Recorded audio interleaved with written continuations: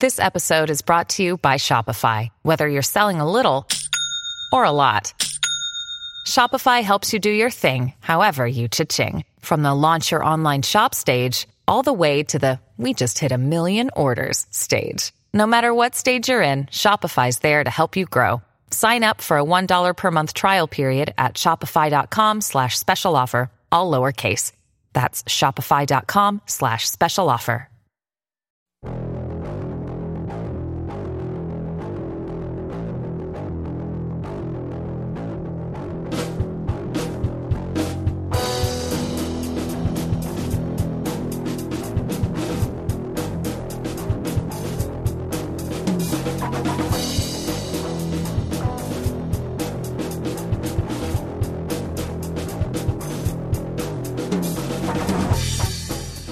Welcome to The Walking Dead, the officially unofficial podcast for The Walking Dead on AMC. I'm Jim. And I'm Aaron.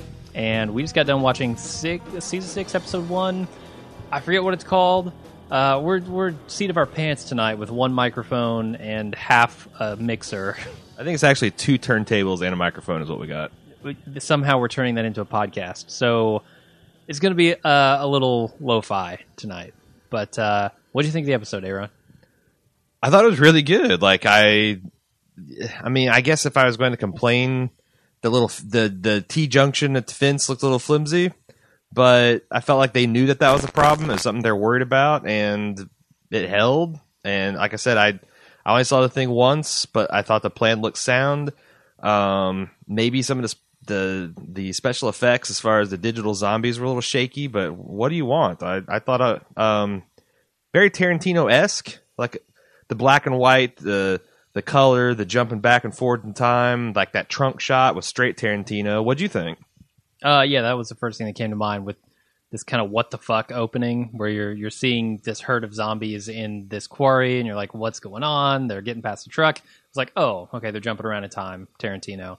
And I was also surprised, like, Glenn's trusting Dickless for some reason after Dickless just tried to kill him, but kind of over the course of the episode, they explain that enough to where I'm like, all right, he's giving him a second chance. You know, he's been shaped and molded by Rick.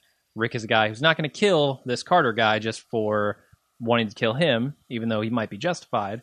But Glenn's kind of learned from that. I thought that was cool.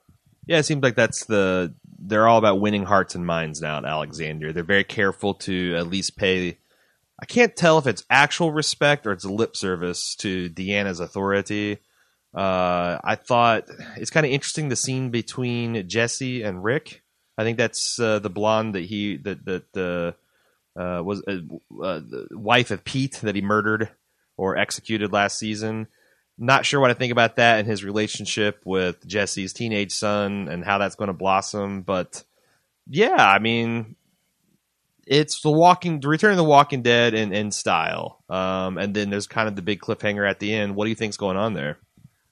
So I feel like maybe I can't get too into that without spoilers, but we've talked about these wolves, right?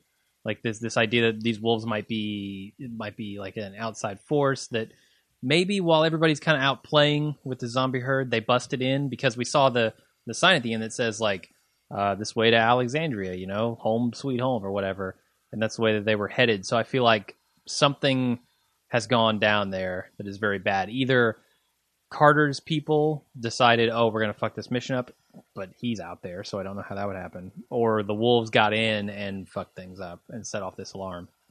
Yeah, I was actually thinking when we first were introduced to this death quarry full of zombies, and they were clearly pinned in by this careful arrangement of trucks, I thought sure that was like the nuclear bomb version of the booby trap, because the wolves we saw in last season had a lot of semi-based zombie traps and kind of booby traps and whatnot. And I was kind of mildly surprised when they explained like that was some kind of primitive survivors camp that got overrun early on in Alexandria's history and had no affiliation with the wolves at all. So I'm not even sure if they're right about that. And I'm also thinking that, yeah, probably wolves at the end of this.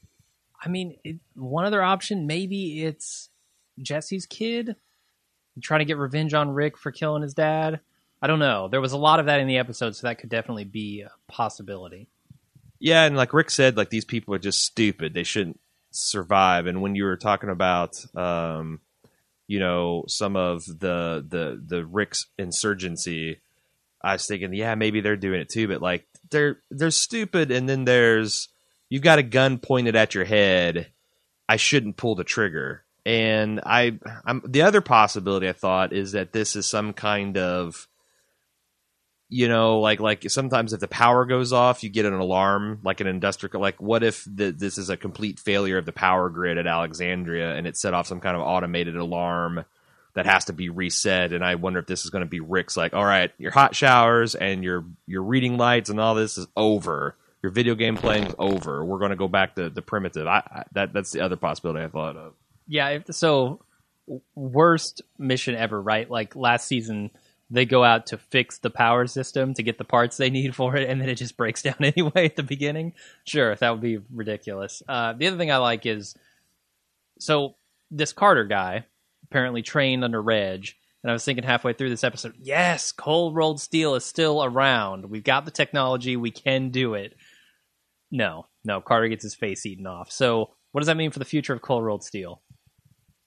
I've never been overly impressed with cold rolled steel in the first place. So I think to the extent that there's still steel plates and corrugated metal and I-beams that they can still produce it. And also, I don't know, there's like a slightly beefier. There's a slightly beefier version of Clark that was on the construction crew last year that I was, he used to be the leader of the wall expansion.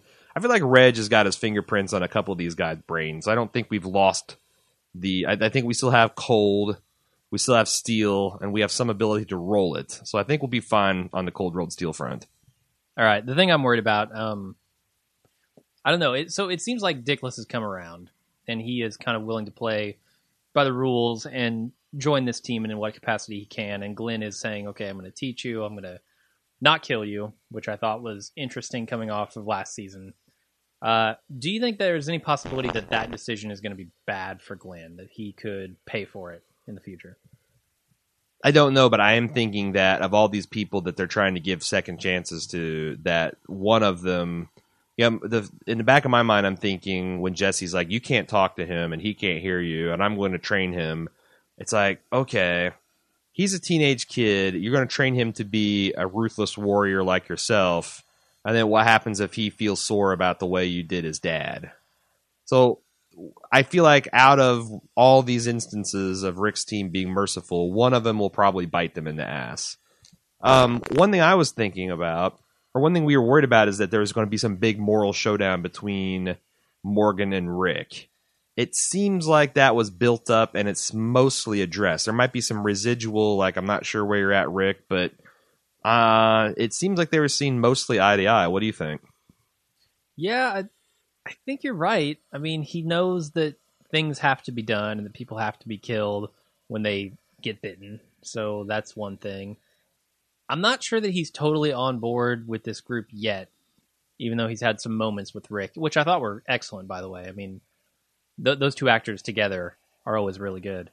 But I don't know. There's something still not right there, especially with the way I noticed him calling out Carol, or not calling her out, but noticing things about Carol that don't really say, just, I'm your typical naive housewife. She knows more than she's letting on, and Morgan knows that now, which I think is interesting.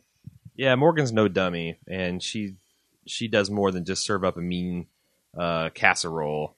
So I'm not sure what's going on with there as well. But overall, I think the group has taken seriously their responsibility of, like Glenn is keeping this Dickless secret to himself, and Maggie's keeping it to herself, and now Fist Bump is keeping it to herself.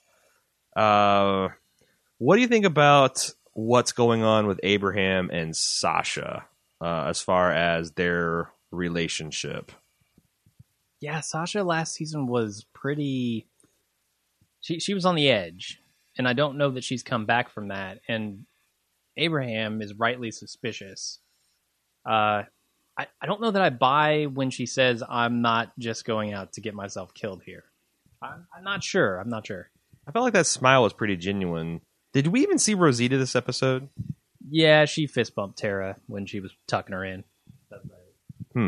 I just thought that, I was surprised they didn't do more with their kind of long zombie car ride. But yeah. What else we need to talk about? Not too much. I think we'll see more of Abraham and Sasha in the very near future. But I don't know. I don't have anything else to talk about. And my arm is getting tired holding up this microphone. So we will be back. I mean, this was an extra long. It felt like an extra long. I didn't feel like it was like loaded full of commercials, but pretty good. Definitely good start to the season. And we will be back with full coverage on Tuesday night or Tuesday afternoon. So you've got until like Tuesday morning-ish to get your feedback into watchingdead@baldmove.com. Of course, we got a thread up on forums, the forums.baldmove.com, for all your zombie discussion needs. Can't wait to see what you guys think about it. But until then, I'm your host, Aaron. And I'm Jim. See ya.